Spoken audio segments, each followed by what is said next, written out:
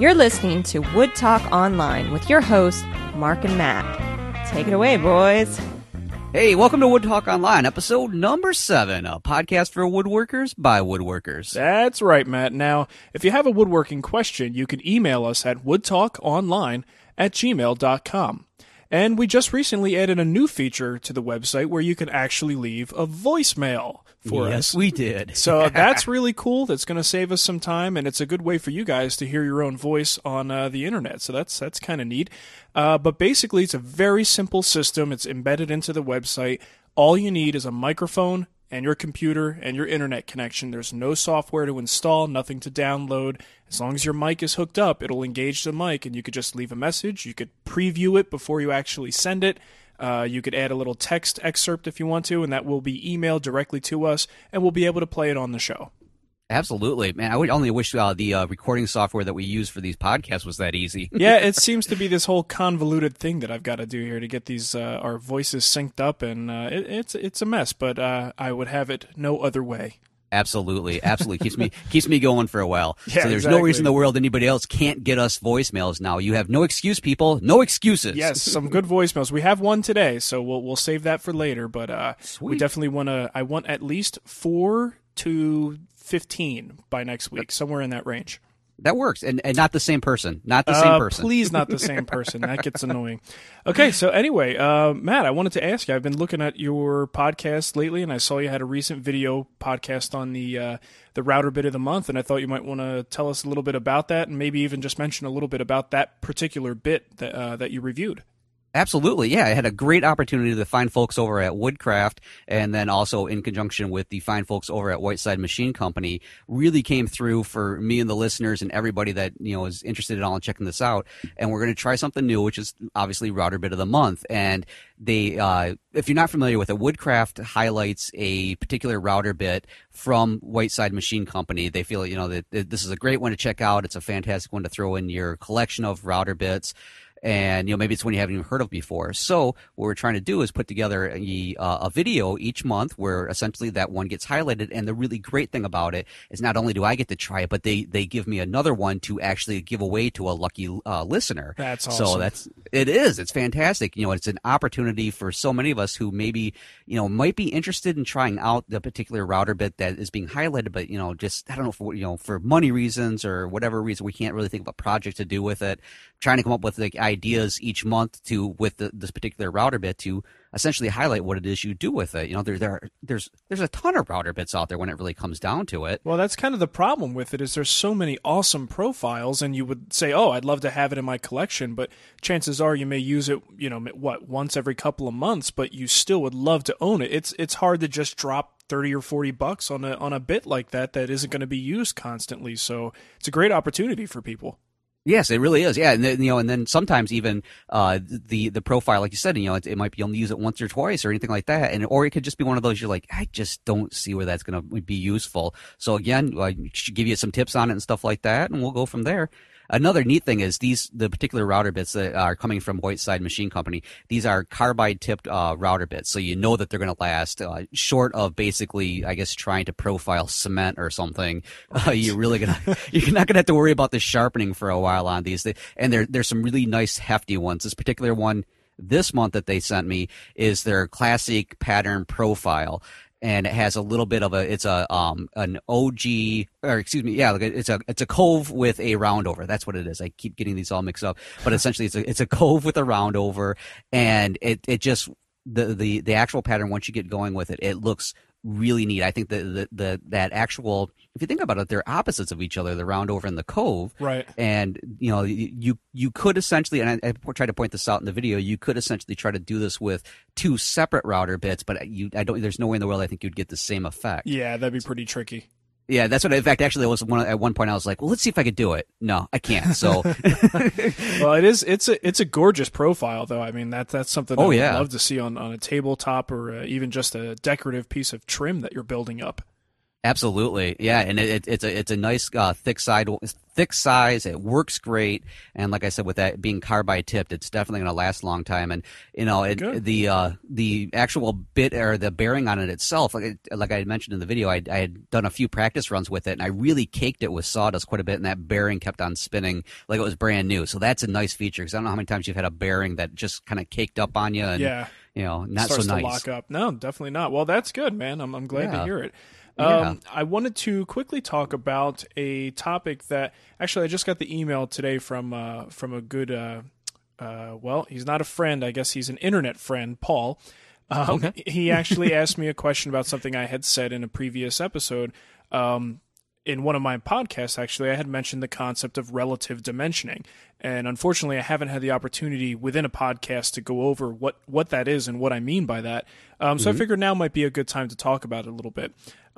First off, just to sort of set up the scenario and the situation. When you're building a piece of furniture, and let's say, usually the easiest thing to compare it to is sizing up a drawer to fit into a drawer opening.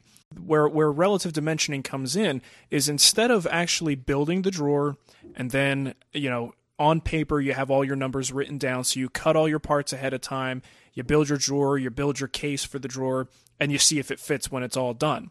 That is not relative dimensioning. That's just following a plan, and this is where plans kind of are hard to to go along with, and if you are the type of person who likes to do the relative dimensioning technique, plans are a little bit tougher to work with because all those numbers are out there ahead of time. So I don't want to get too confusing with it, but the point is, the concept with relative dimensioning is simply cutting things to fit as opposed to cutting them to a specific number, because that number may not always be correct. So if you have a cumulative error that starts at the beginning of a project, by the time you get to the end, although it says on paper it should be 16 inches, it may be 1/8 of an inch short of that. So if you've cut all of your pieces ahead of time, you may wind up in a bind at the end where something doesn't fit properly. So the concept of relative dimensioning is just very simply cutting your parts to fit the parts that are already established in the piece. Okay. So nice. is that, I mean, when you do your furniture, and let's say you're following a plan, it can be very dangerous to cut all those parts ahead of time. Even though it's tempting because they give you a nice cut list, so you mill it all down.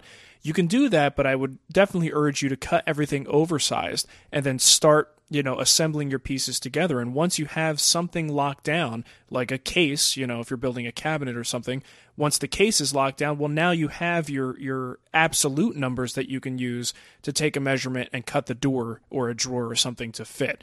But don't cut all your parts to size ahead of time, because you will almost always wind up being, bit in the ass. Oh yeah, I've been stung by that so many times. It's just, yeah, I call that I can't say that word, Nope. but Well, I just said ass, so I don't know what. okay, does that well, qualify as? mine has something to do with the ass. It's There you go. Poo-poo. There you go. Exactly. Poo-poo. It's the stuff that was in the pool with the Baby Ruth kind of thing. There you but, go. yeah. Well, so I mean, the thing is, the idea is to stop using your tape measure as much. Mm-hmm. I mean, I use my tape measure for the very beginning of the project, and then after that point, generally, I mean, really, I don't pick it up other than for quick reference. Everything is cut to fit, and you will wind up with much better fitting parts if you do that. Oh, absolutely. It's nice to be able to think that from the moment we start working on these projects, that everything is going to work out perfect. It's going to be like a jigsaw puzzle, and everything's going to come together perfectly ahead of time and everything else. Right. But you're absolutely right. So, yeah, it's wonderful. When you started talking about relative dimensioning, I was suddenly thinking of Einstein and EM equals FC squared. It sounds a lot fancier than it really is. It's just a fancy term for, just cutting parts to fit. Exactly. So another little topic I wanted to cover was favorite finishes. I get that question a lot, and it's kind of tough to answer because, once you really get some hands-on with a lot of the different finishes, it's hard to really have a favorite because they all have their purposes, depending on what piece of furniture is or what you've built and where it's going to go. And just there's a lot of factors that determine what the best finish for that piece will be. So it's hard to have a favorite. But I would say that if I did have a favorite, I like the good old, wiping varnish formulations and the oil varnish mixtures. Okay. I think those are great. I think you can quickly build up a nice protective layer without actually getting a very thick plasticky look on the surface. It's a very close to the wood finish, and if you ever need to renew it years down the line, it's relatively easy to renew. What would you say if you had to pick a favorite? What would you say would be your favorite finish? Oh, this is going to be really embarrassing. I've never really moved much further than just simple polyurethane. Almost everything I have, if I can't put polyurethane on it, well, then you're getting the natural protective. Hope to God it doesn't stain anything. Yeah, I've tried. I have been meaning to expand out quite a bit, but that's so far. That's the only thing I've really ever used as any type of any type of real top coat or anything. Right. Other than just simple stain. Sure.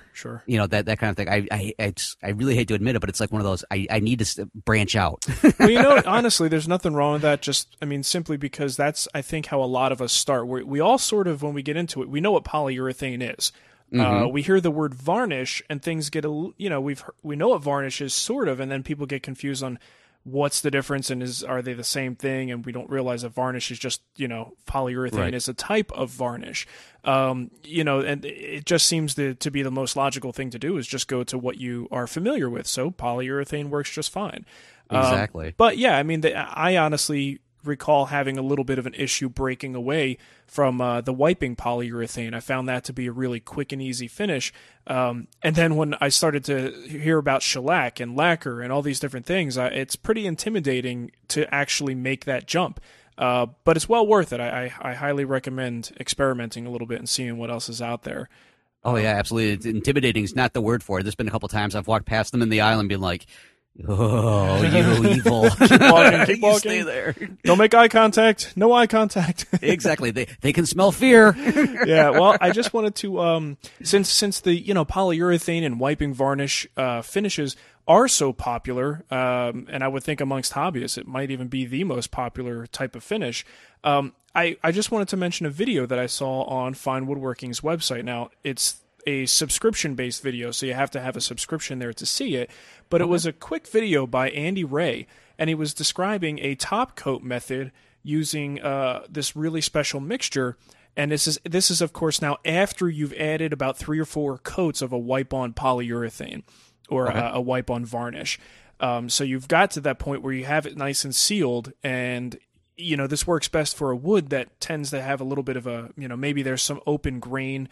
That as you layer on a couple layers of poly or varnish, it sort of still just follows those grain pores and things. So, you don't have a completely glass smooth surface when it's all said and done. Even though it's smooth, it's not, glass smooth. So he has this method of actually filling those pores, which technically by now you're filling the pores in the finish, not necessarily the wood. The wood is coated, but the coating just followed the contours. So this mixture that he has is 1 part boiled linseed oil, a 1/2 part varnish, a quick drying varnish, and a 1/2 part pore filler. Okay. So now, of course, I've used pore filler before, and I've used it on, just 1 coat sealed wood or raw wood. But I was trying to think like, wow, okay, so now he's going to layer this stuff on top, and it's mixed in with the finish like that. That's really kind of unique. I've never heard of that before. And watched him do it, and his method is you just wipe it over the surface and sort of, make sure you go in circular motion, so you're really making sure you're digging it into any imperfections in the surface. Let it dry for about 15-20 minutes and come back with some clean cloths, cotton cloths, and wipe the whole surface down. And he claims that it's a glass smooth, perfect finish. So it's very unique. I'm definitely going to have to give that a shot. Wow. I was just intrigued by the fact that he put a pore filler, which is usually like a gray or brown gritty substance, into the clear finish and still wound up with a nice, clear, smooth, gorgeous finish when it was all said and done. It's kind of funny because a long time ago, I stopped by a lumber dealer that I always go to here in Michigan, and they were having kind of a woodworking show, and I didn't realize that I showed up just before it was going to start, and there was a gentleman, an old guy that started kind of following me around, and he had something similar. He was talking about putting pore filler and stuff like that, but I wish I'd have paid more attention because I was just kind of like, no, I'm just here for lumber. No, leave me alone. Go away.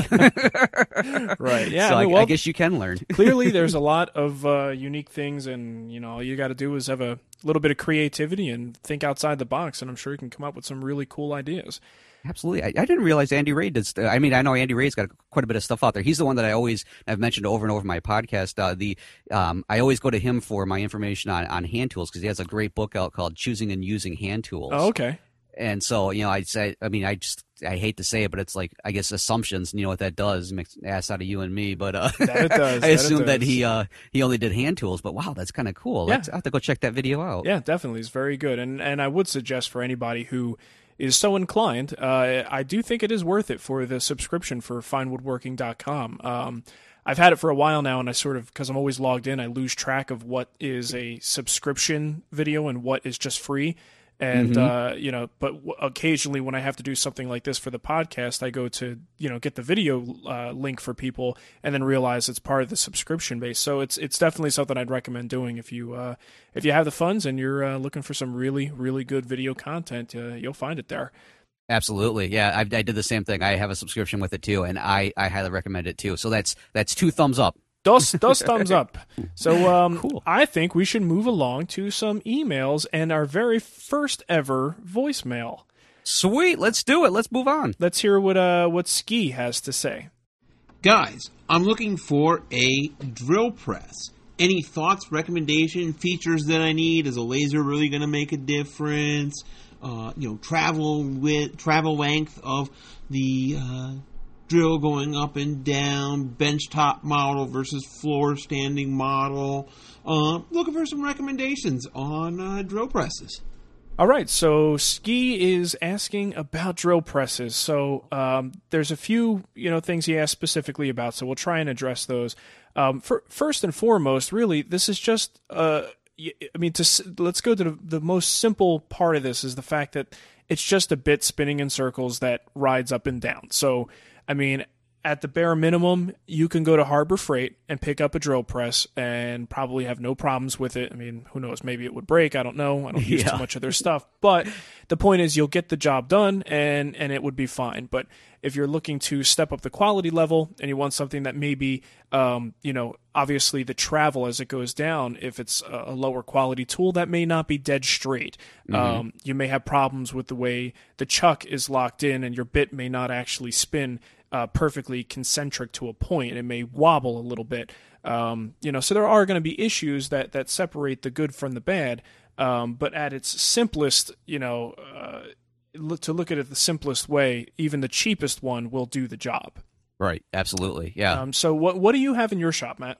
Right now, I have a benchtop model, and I was really torn between the floor standing and the benchtop. But the benchtop, just as of right now, for space saving and for what I do with it, it works out. It works out fine for right now. Right. So. Yeah, I've got the benchtop as well. It's the benchtop variable speed delta, and from my experience, to be honest, I have found no limitations in terms of the amount of working height and fitting something underneath it. Right. Obviously, the floor standing, you could fit something pretty darn tall underneath it, but I have yet to find that as a limitation. So I would say the biggest concern with floor standing versus benchtop is space. If you've got some bench space, go ahead and get the benchtop. But if you're hard pressed for bench space, the floor one not only will give you more capacity, but is probably going to be the better choice for your particular workshop. Absolutely. But functionally, in the 2.5, 3 years that I've been in business, I've yet to come across a time that I said, I really wish I had that floor standing one, other than the fact of space consideration. Right. And even with my benchtop one, I have noticed that it, as you mentioned, even with your shop, there's been that one time that at the absolute most you kind of wish you did. But with mine, I know you can actually kind of spin the head. I have a Ryobi, and you can kind of spin the head just a little bit to the side, because I usually have it kind of off to the side of the bench, and kind of one of those, modify it just a little bit, probably not exactly what the manufacturer wants, but you can do it enough and rather safely that if it was a tall piece that obviously wasn't going to fit on the bench top, that I can kind of turn it and be able to work with it and still get the same, the same quality from it. So yeah, definitely. Cool. That makes sense. That's a good idea. He also asked about travel, and not really a whole lot to say about that. I think if you go with a reasonably good quality brand, the distance of travel and the quality of the, the direction that it takes is probably not going to be an issue. Laser is another thing. Obviously, a lot of new tools, they come with lasers. So, oh, yes, they do. Everything's got a laser now. yeah, and everything is better because of it. I would say, for some tools, like my sliding compound miter saw, I never used the laser, and I paid more for it, and I want to kick myself in the butt because I did. On a drill press, however, if you've got a cross-point laser that shows you the dead center position where that bit's going to come down, unless you've got a brad point bit or something, if you've got a regular standard bit in there, it is sometimes tricky to tell exactly where that sucker is going to come down at. So this is one of those cases where I actually do think that a laser would be a great feature to have. Oh, yeah, definitely. I can't tell you how many times I think that I've got it lined up exactly where I want it. Right. Comes down and it's off just enough to have everything off. Exactly. So I would say laser, cool, awesome, but definitely not necessary. Right. Now let's talk about speed range. Obviously, you're going to go for a variable speed if you're getting into it. I've seen quite a range of speeds. I've seen them as low as 200, and I've just quickly looking today, saw them as high as like 3,600 RPMs. So I would say as long as you have a range that's, ballpark 400 to 3,000 RPMs, you're going to be pretty satisfied with it. You do want to get that low end, though, because there's a lot of bits, certain Forstner bits that just work better at slower speeds. So you don't want to deny yourself, the slow speed aspect of it. Right. Yeah, definitely. Yeah, no, variable definitely has come in handy because, sometimes even as woodworkers, we occasionally might have to work with metal or some other, something like that. And so it's nice to be able to have that little play in there, basically. Yeah, well, that's the last thing, especially if you're drilling metal. You don't want that thing spinning around and generating more heat than it has to. So, yeah. And that's pretty damn scary when you're, I don't know. That was, I think I mentioned this before, that was one of my only shop accidents I had was drilling metal, so I don't have very fond memories of it. So yes, nothing like a hot piece of metal flying at your eyes. Exactly. Well, I also wanted to mention, the thing is, I don't want to get too much into brands. I mean, even crappy companies or companies that have a reputation for making crappy tools can still make a good tool sometimes. So I don't want to say anything about brand. But I will say what's on my wish list. I've been drooling over the Powermatic PM 2800. Have you seen that one? No, but it sounds impressive. Oh, doesn't it though? It has the whole digital readout. It's got an expandable table that has two wings that could expand out for just more space. Of course, it's got the laser. And in fact, I think I was just looking today, Delta looks like they have a comparable unit that's coming out in August. So these new ones are just awesome looking. And I am in the market for a floor standing press, like I said, because of space considerations, not necessarily because of function. But these, either of those units would rank very highly on my list of I really want that thing. So nice. Yeah, no kidding. Yeah, I almost inherited my grandfather's old 1940s Sprunger Brothers, but I don't even want to go into that one. That's just the spare parts on trying to find anything for that. Yeah, crazy. Well, there are some old ones that are pretty cool. I know when I was working at David's shop, David Mark's shop, he has one that actually has a big foot pedal at the bottom that controls the travel. So nice. Yeah, you can go two-handed on the workpiece, hold it, which is really more stable, and use your foot on this this bar that actually lowers the bit down into the work. And and it would squeak, and it was like clearly this old classic tool. But man, he wouldn't trade that for the world. It's awesome. Absolutely. All right, so we have our next email up here, and this one is from Ron, Mark, and Matt. There always seems to be a debate on alternating growth rings when gluing up panels, and I was curious what you guys thought about it. Thanks, and keep up the good work. Okay, alternating growth rings. Now, I don't know. To me, this one, I've thought about it quite a bit, and I've actually gone back and forth on this. There are projects where I'm like, okay, I've got to make sure it goes this way. I've got to make sure it goes that way. And then I even do the thing where I get to the end of the table, and I'll look at the glue up just to make sure that I can see which way the growth patterns are going. And in my experience, it's not like it's been years of experience here, I haven't had a piece yet where I chose not to alternate the growth patterns. I haven't had a problem with the glue up or with it warping or anything, especially like, let's say it's for a tabletop. 9 times out of 10, the tabletop is going to have some sort of apron.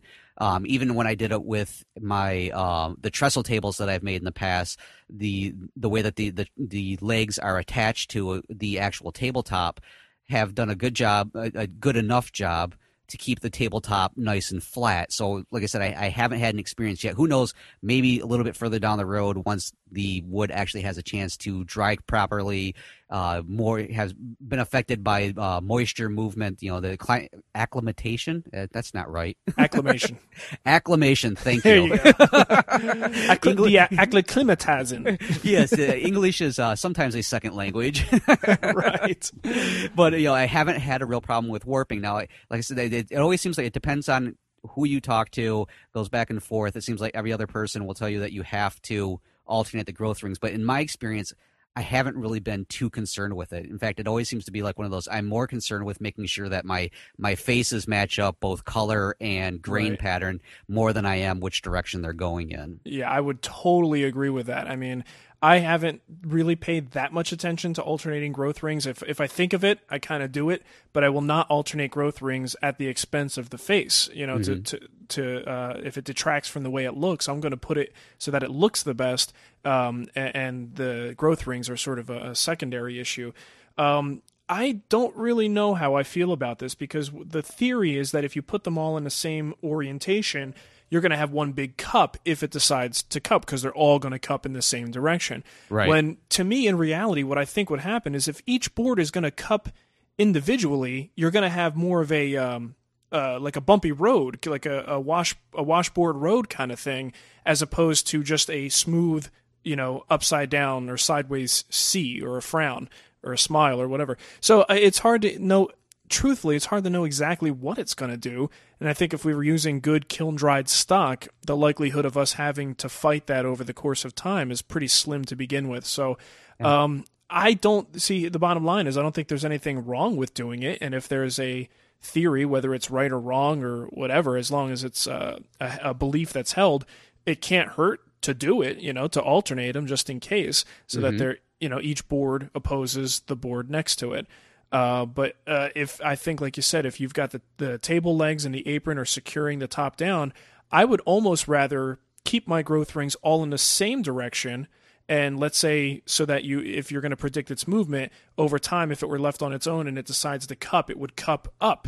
Then I would put it in that orientation so that the aprons hold those ends down. Right. So that if they are going to cup, they can't go anywhere because they're held down by the actual apron clips there. So yeah, I mean, go for it if you want to, but I'm still not 100% convinced that it really makes all that much difference. Right. And it's just like with anything else. Wait a couple more years, and then suddenly they'll tell you that, the opposite's true, and then you'll come back. And I really just think it depends on who the woodworker is. That kind of gets the idea going. And you know what? It's a organic material. So there's nothing's going to be the same every single time, and then there's no absolutes. So what may work for one person, it may not have anything to do with the person doing it. It may just be the material that they're using. So, it obviously it comes down to the end product. How is it going to look? To me, is more important than the rest of it, because especially with today's fasteners and everything else, we can get it to stay in place. Right. Yeah. Exactly. All right. We can move on to the next one. We've got another email from David, also known as David. Oh, okay. I was thinking, he says, holy, he's from France. No, I elevated him to David. Oh. Enjoyed the discussion on jointers and their selection. Even enjoyed your video, the jointers jumping, but. One or two questions that I have always had on jointer selection are the following. He says, what's the difference between the lever and the wheel for table adjustment? He's always thought that the wheel adjustment would be the more accurate of the two, but he's never used a lever. Once you get the outfeed table set to the right cut depth, why would you ever change it? Therefore, why make it easy to change?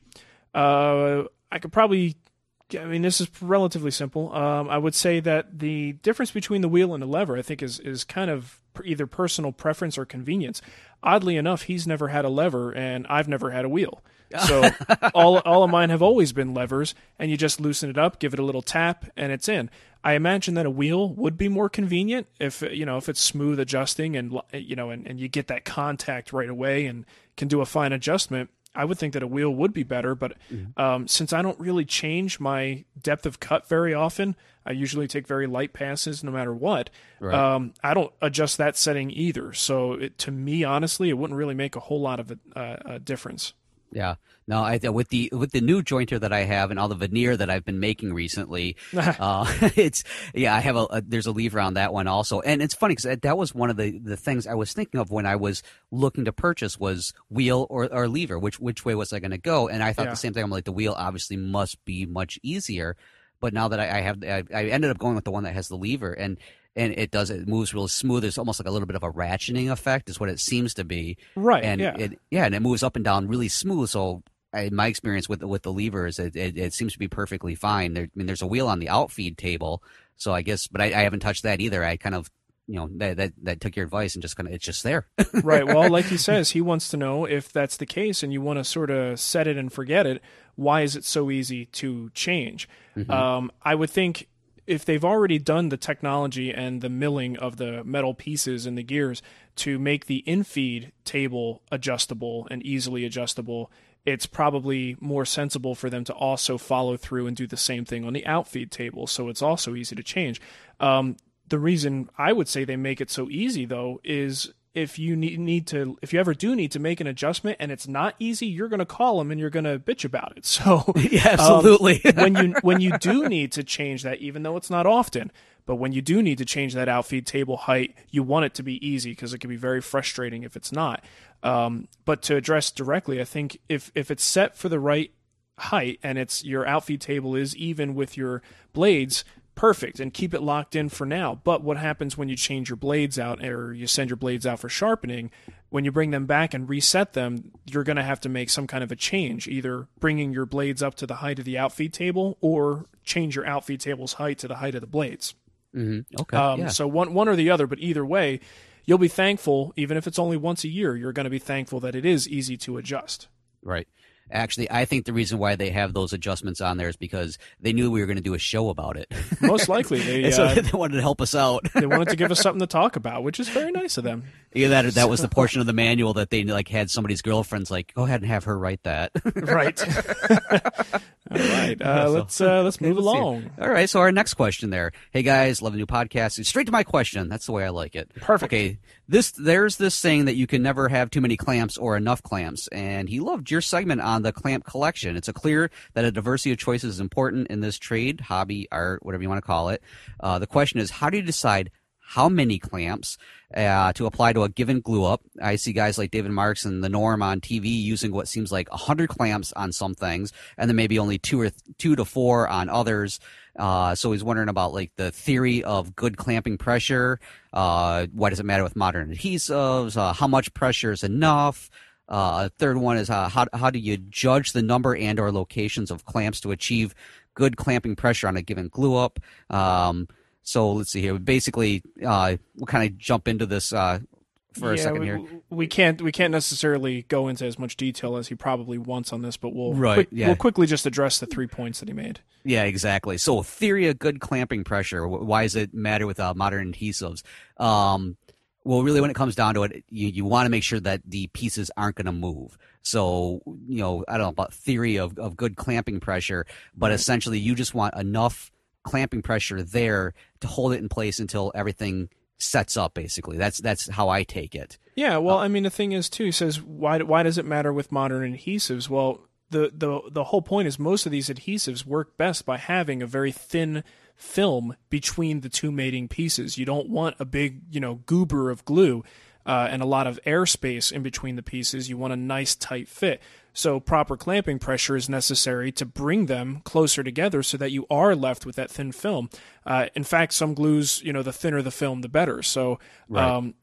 Standard wood glue is not a gap-filling glue. So if you have a loose fit and you fill it all up with glue, that's just not going to be a really secure joint. So, it just matters because that's the chemistry behind it. That's the way the glue works best when it's in a thin layer.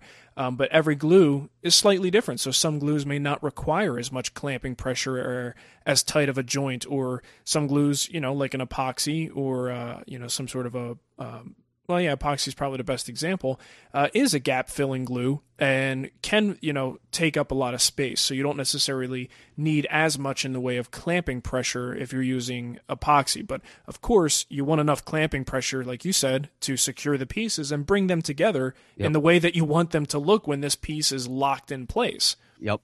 Yeah, absolutely. And a lot of people, I think, have this idea that the more clamping pressure you put on, the better it is. But that's not true. In fact, actually, you'll end up damaging the piece more than anything else. True. I mean, I can't tell you how many times I've cranked down so hard on it that you actually will hear the wood start to snap, and then it's like, oh, that's not good.